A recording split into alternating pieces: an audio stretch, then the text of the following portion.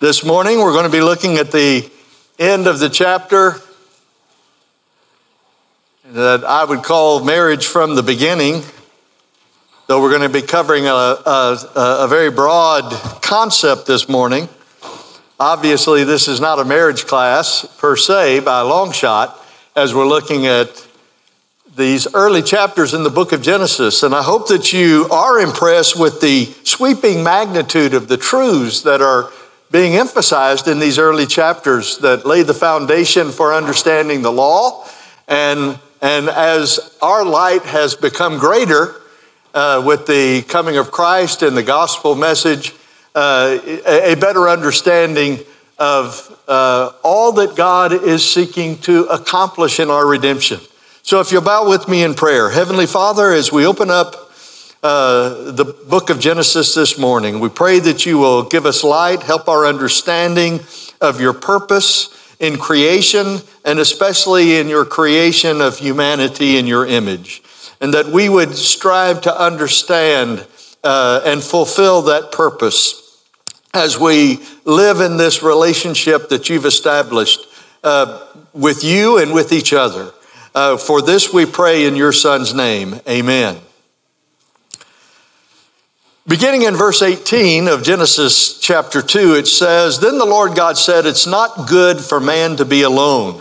I'll make a helper suitable for him.' Out of the ground the Lord God formed every beast of the field and every bird of the sky and brought them to the man to see what he would call them. And whatever the man called a living creature, that was its name. The man gave names to all the cattle and to the birds of the sky, to every beast of the field. But for Adam there was not found a helper suitable for him. So the Lord God caused deep sleep to fall upon the man, and he slept. And he took one of his ribs and closed up the flesh at that place. The Lord God fashioned into a woman the rib which he had taken from the man and brought her to the man. The man said, 'This is now bone of my bones and flesh of my flesh. She shall be called woman because she was taken out of man. For this reason, a man shall leave his father and his mother and be joined to his wife, and they shall become one flesh. And the man and his wife were both naked and were not ashamed.'" I want to go back and just emphasize in this chapter, which I think is a monumental, obviously, concept that is repeated through Scripture and clearly designates humanity above all other creation. And that is that we are made in the image of God. And that carries with it enormous ramifications beyond just the fact that we have a spirit that we understand is eternal. That's certainly part of what God is telling us here regarding our eternal nature. But so much more is being embodied that I think if we look at this and really appreciate what's being said, a greater understanding of our relationship. As you think back to some of the things Kent said last week and that I've been trying to emphasize, we live in a world that's clearly been cursed because of sin.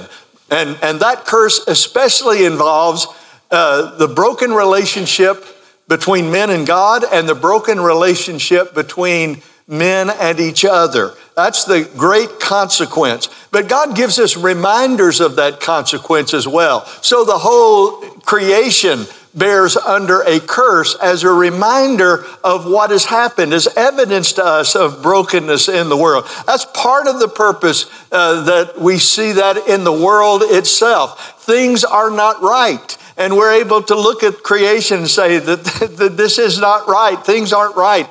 And that is at the root of suffering and difficulties and hardships, all being traced back, of course, to the entry of sin into the world. Christ came to redeem the creation that's broken. And by that, helping us understand, above all, to restore the relationships between men and God and men with each other. That's his redemptive purpose.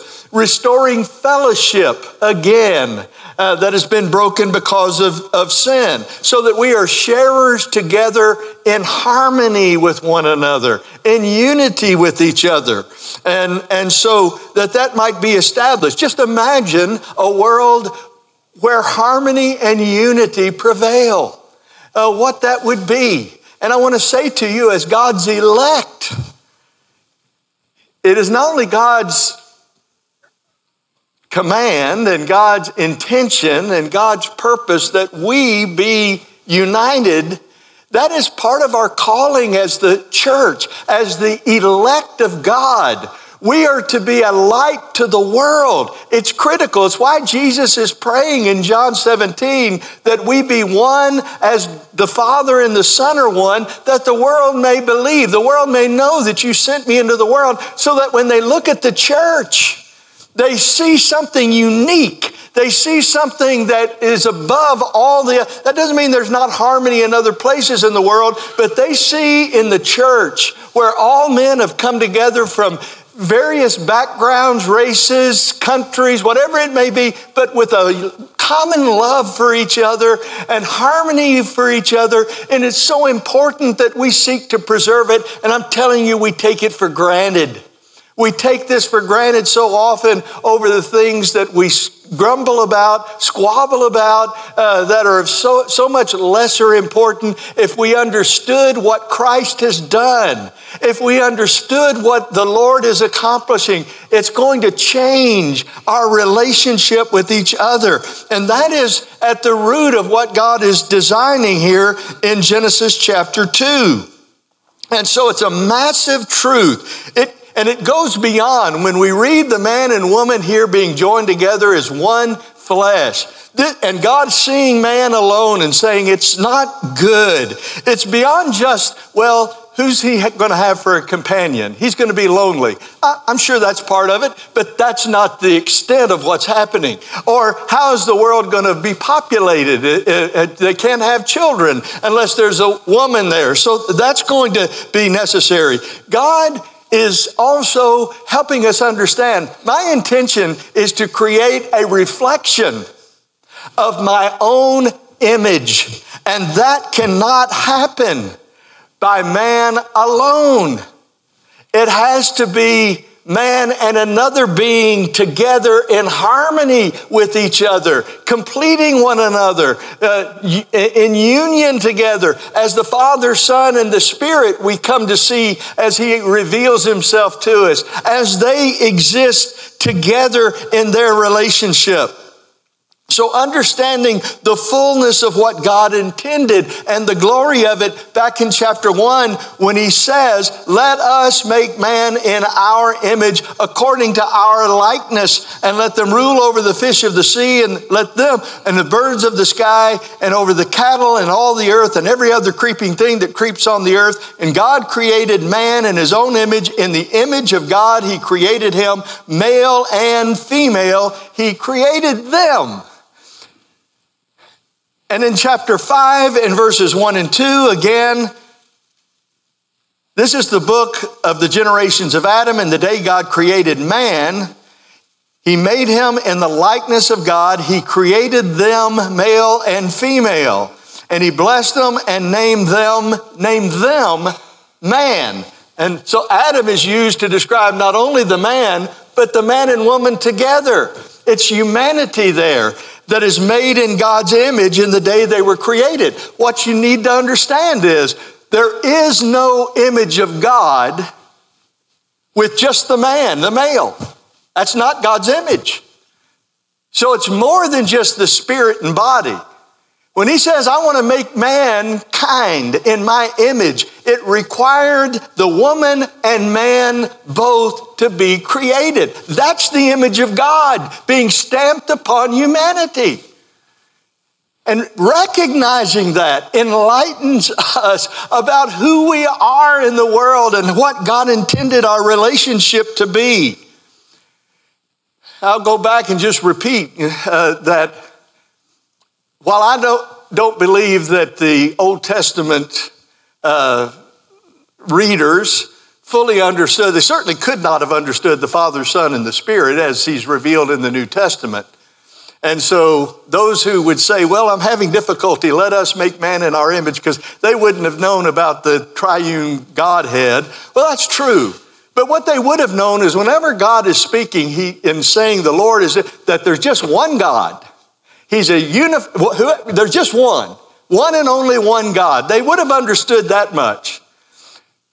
We understand, because God gives more light to us, that one God involved the personalities, as God reveals himself at least, the Father and the Son and the Spirit, who are united together in a way, a purpose, a mindus, in a unity that is described as the one God of the Bible, and gives us an understanding, an image of God that is greater than the original audience understood. So what they would have always understood from Deuteronomy 6:4, the Lord our God, as Elohim, plural, is one God. Would they have understood the Godhead? No. But they did understand there's just one God. He's the God that brought us out of Egypt. He's the only God there is. He's the God that created everything. But we have the ability to understand this to a greater degree than they could have. There are a number of passages, of course, in the Old Testament. And as I'm looking at time getting away, I'm just going, look it up yourself, where the word Jehovah is used. And Joel 2 would be an example. Where Joel 2, Jehovah is going to pour out his Spirit upon mankind. But in Acts 2, who fulfills that? The Holy Spirit. The Holy Spirit, Spirit of Christ, the Holy Spirit coming down. And Peter says this is what Joel 2 was talking about. It's Jehovah's pouring himself out upon mankind. And you have numerous, of course, Old Testament scriptures that refer to Christ, and where the Lord said, tell them I'm Jehovah, have sent me. And what does Jesus say in John 8? Before Abraham was born, I am. He's identifying himself as the Jehovah. There are numerous other places where Jehovah's in the Old Testament, but the New Testament fulfillment is Jesus. Even when he says, David says, Jehovah is my shepherd. And Jesus says, I'm the good shepherd. I'm the shepherd that's speaking of. All of those texts, the Old Testament readers wouldn't have understood, well, that's talking about the Son. But they had all of the text, all of the passages, the son of David, the seed of Abraham, these passages that refer to God in this way as they're fulfilled. We now see the fullness of it. I don't say we have the complete understanding either. We're going to get more understanding when the Lord returns and redemption is accomplished. We'll see things more clearly than we do now. But that's something to appreciate as we look at these texts. So, in Genesis 1:27, God creates man in his own image. In the image of God, he created them, male and female, he created them. And then we already read Genesis 5:1 and 2. I'm going to tell you that tells us everything we need to know about how men and women are supposed to live together. We have all these classes on gender and everything else, but when it comes right down to it, that should tell you everything you need to know about the relationship that is supposed to exist between men and women together.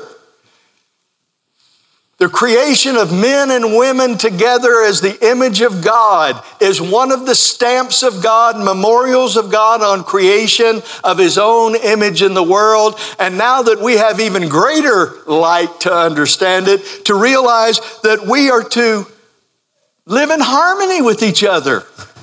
We are to live in union together.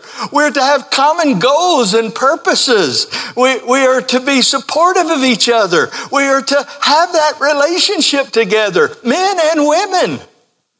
And whatever we might say about submission and roles that God has given, those roles are taken up with the same love, spirit, union, harmony that God and the Father and Son carry out their purposes in the world.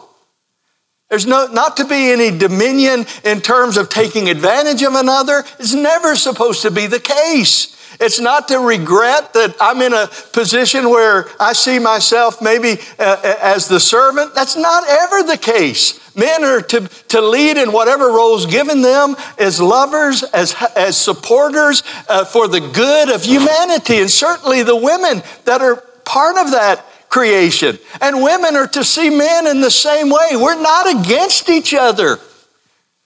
Never. And in the Lord's church, where he's made us what? Neither male nor female. There are no genders. Well, of course there are. What's he saying? He's saying we come into this body together, understanding who we are with one. We're not at war with each other.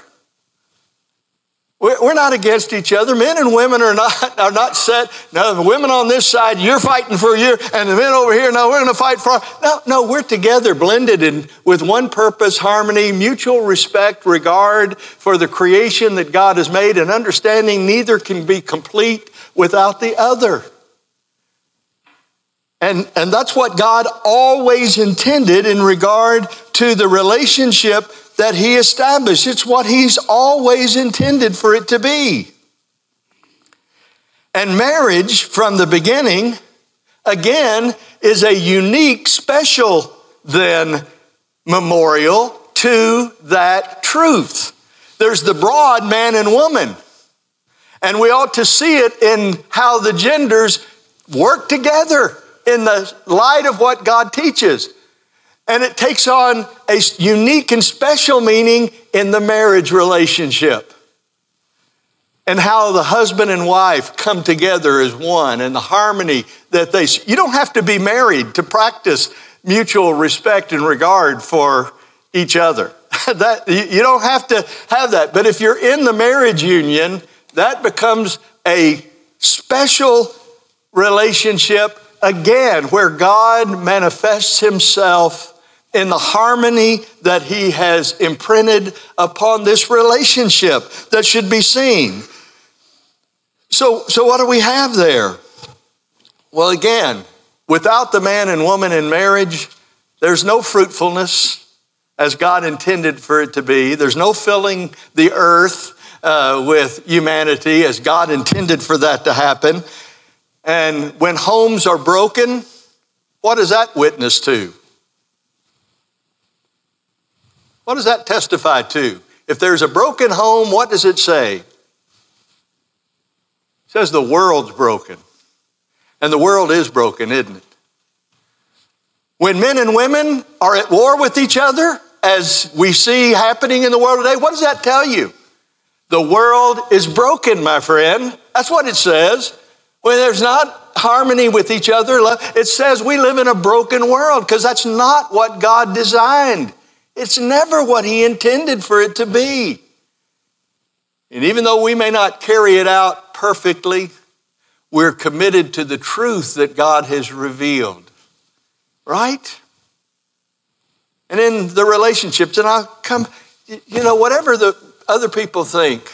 I got up this morning, I thought about Wayne and Betty this morning. You've seen them live together, and I saw the note about Bob and Jerry Geiger. You watch them live together, and then just look around. You think, whatever else you may think, you see Mark and Diana, you think he's dominating her?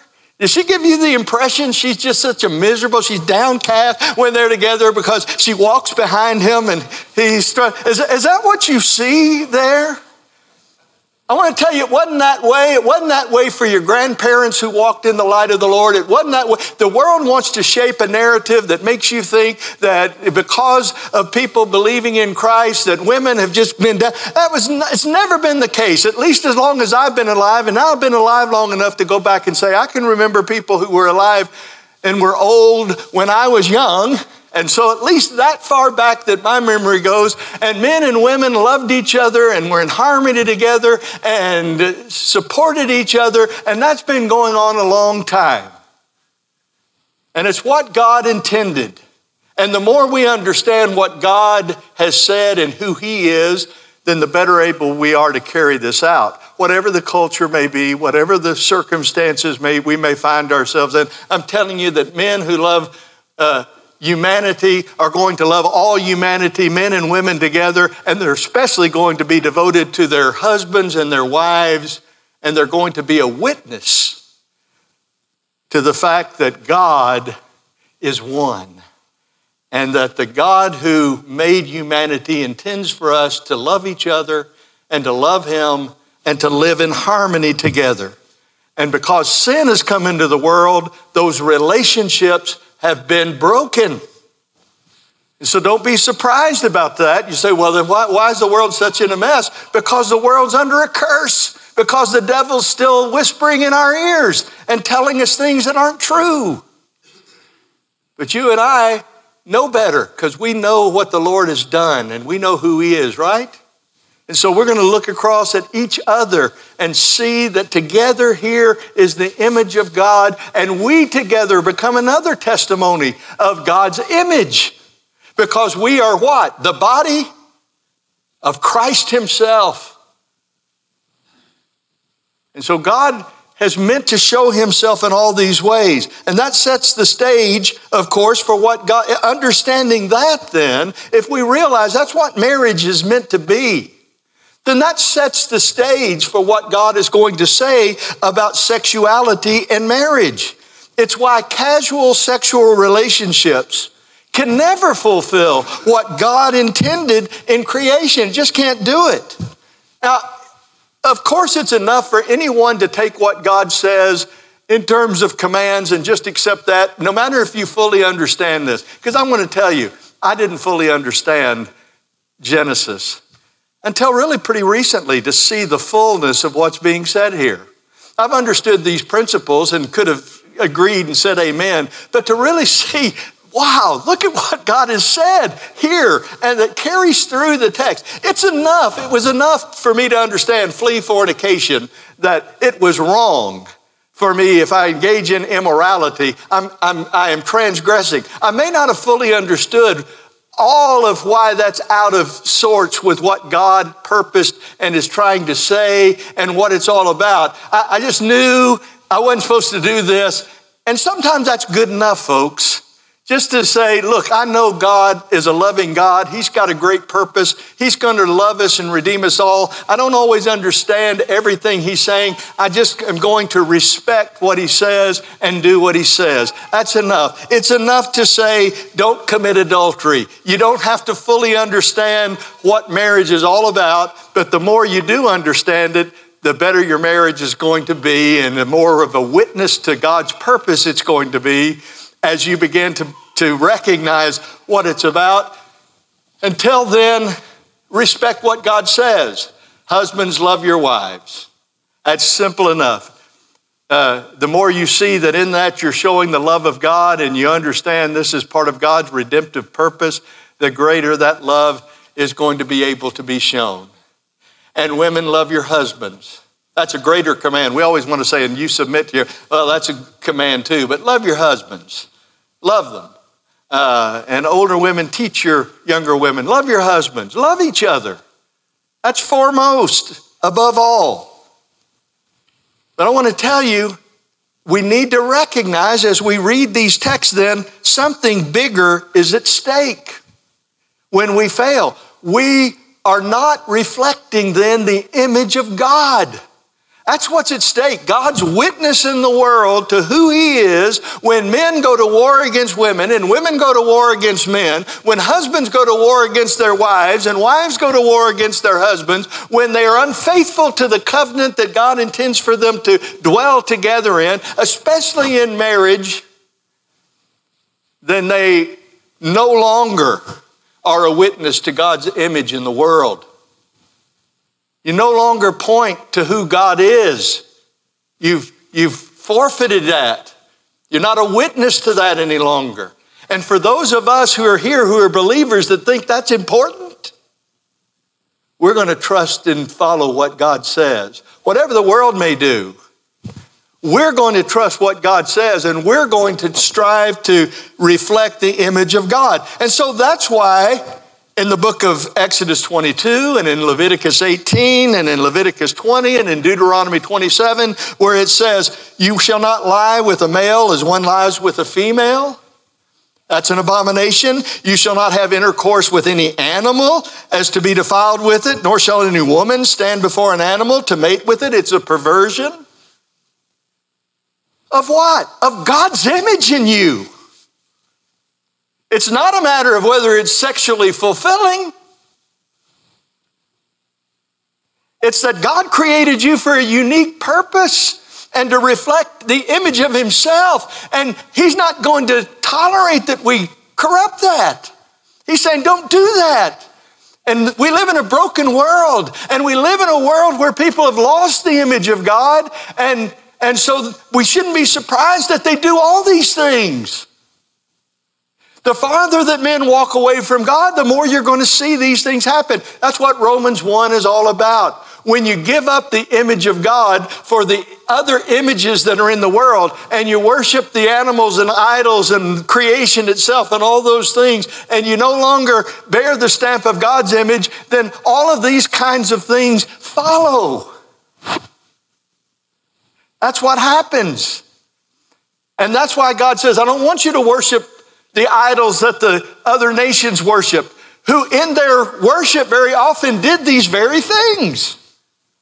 And we shouldn't be shocked at that. Because if you're not worshiping the true God and worshiping in his image, then it's not surprising then that you're going to find people practicing all kinds of sexual perversions as well. And what we need to understand, the world doesn't see this. It's not just a matter of attraction. It's not just a matter of desire. It's not just a matter of lust or a matter of how I feel inside. I understand from what the scriptures are telling me here that sexuality, and let me tell you, it's a complicated issue. I get it. Very complicated for people. But I'm going to tell you this, for believers, we are going to trust what God has said on the matter. We trust this. We know we live in a broken world, broken on all kinds of levels. And it's broken because why? Men broke their relationship with God and then began to break their relationship with each other. And that manifests itself in all kinds of ways. And we're going to see how that happens in the coming few chapters. As men walk away from God, we see violence and immorality beginning to show itself until men are consumed with wickedness. For you and I, we believe God is one, right? We believe the Father, Son, and the Spirit are the triune God, one in every way, single-minded. And in the church, we who've come to believe that Jesus is the Christ, the Son of the living God, we believe that, don't we? And we believe this book is expressing to us the mind of God and his purpose. And we're not at war with each other. No one. We're all brothers and sisters made in the image of God together, and husbands and wives that reflect that. And now in this time, the church should reflect that. Brethren, let's never be at war with each other. Just don't let it happen. Now, does that not make a little more emphasis as to why Jesus would say, if you're at the altar and you got something against your brother, lay that aside and make things right with your brother before you come here? Because after all, you're the image of God. You understand what it's all about. You can't have this disharmony with each other and have that in your heart toward your brother and then think that you can come and worship me, because that's what worshiping me brings about. Oneness. It's critical to what God always intended and what you and I expect, don't we, when Christ returns and the world is redeemed and the righteous are brought before him? Do we think there's going to be any disharmony between those around the throne of God? Do we think there's going to be us and them between those individuals? Do we think there's going to be any of that in regard to that? Now that doesn't mean who would say red's your favorite color or a shade of red? Tim, got a few? Don't be ashamed, you dirty red lovers. Yeah.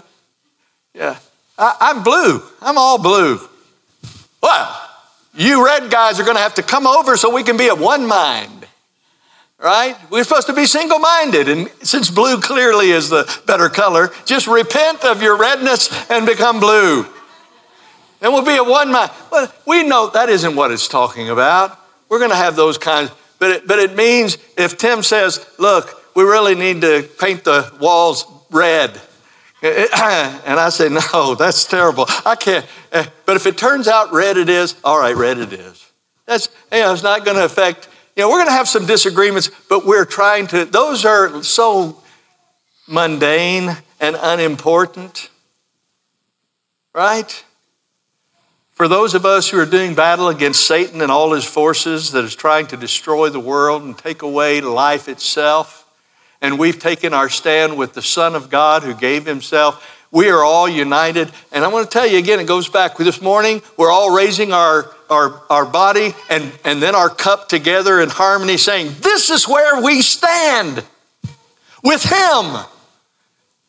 And whatever else shortcomings I may see, whatever other things that may, that we say, well, that just kind of gets in my craw a little bit. Okay, so it does, and we're going to work on that. But I'm looking across at people who are taking the Lord's Supper together, devoting themselves to Christ, standing against evil in its darkest form that's brought this curse on the world. And I love you for that. And so I'm not going to hold any of those other things against you. Just not. I'll tell you, when we see this big picture, then it be part of what God intends to do in transforming us. And our harmony together, and the harmony of a husband and wife together.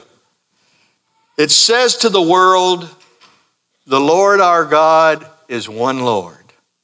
It says to your children, the Lord our God is one Lord.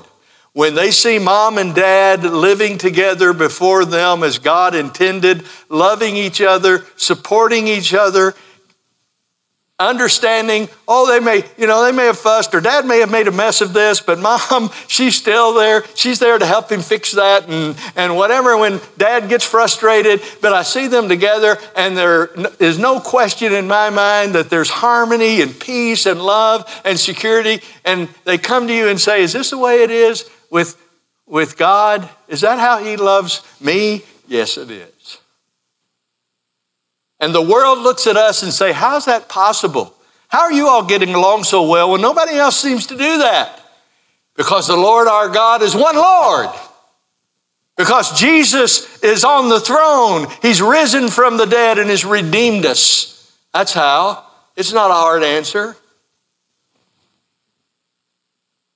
And we've got to strive to bear that image so that our testimony will not be robbed. And of course, it takes on greater meaning as we read in the book of Ephesians. And we see all that God is intending when he says, husband, love your wives as Christ loved the church and gave himself up for her so that he might sanctify her, having cleansed her by the washing of water with the word, that he might present to himself the church in all her glory, having no spot or wrinkle or any such thing, but that she would be holy and blameless. So husbands ought to love their own wives as their own bodies.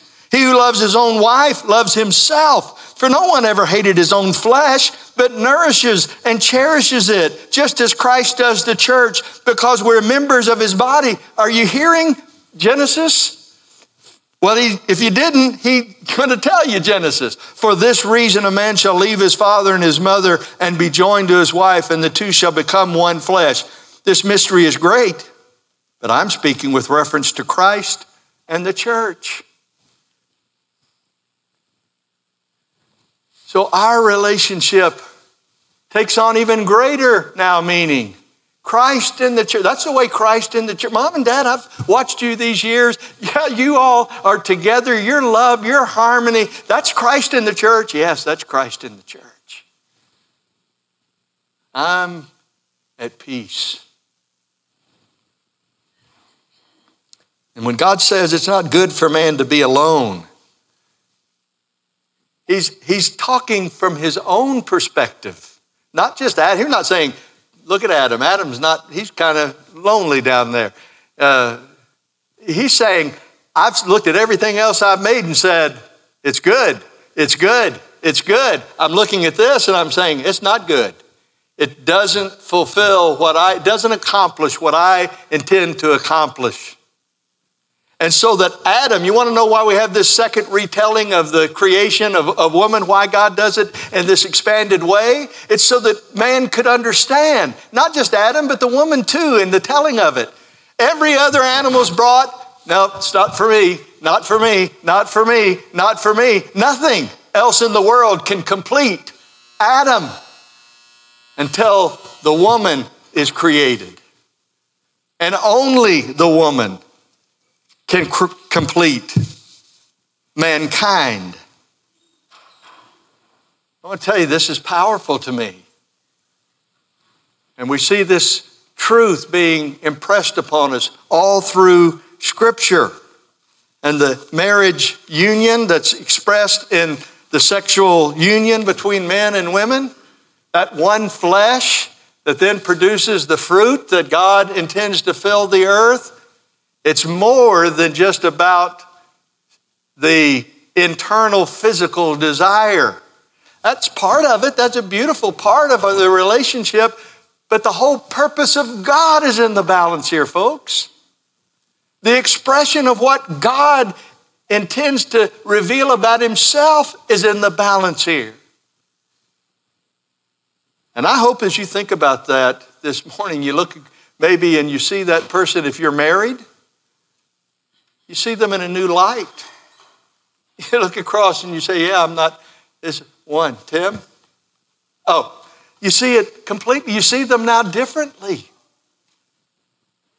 And for men and women, you look across and you see the women who are in your life, the men who are in your life, and you see them differently. And you recognize what God had always intended. That's what we are together. And isn't it great? Isn't it great? I don't know what I'd do without the women in my life. I don't know what I'd do without the men in my life who are there, with whom we strive together, and together God's image can be seen when we live in harmony.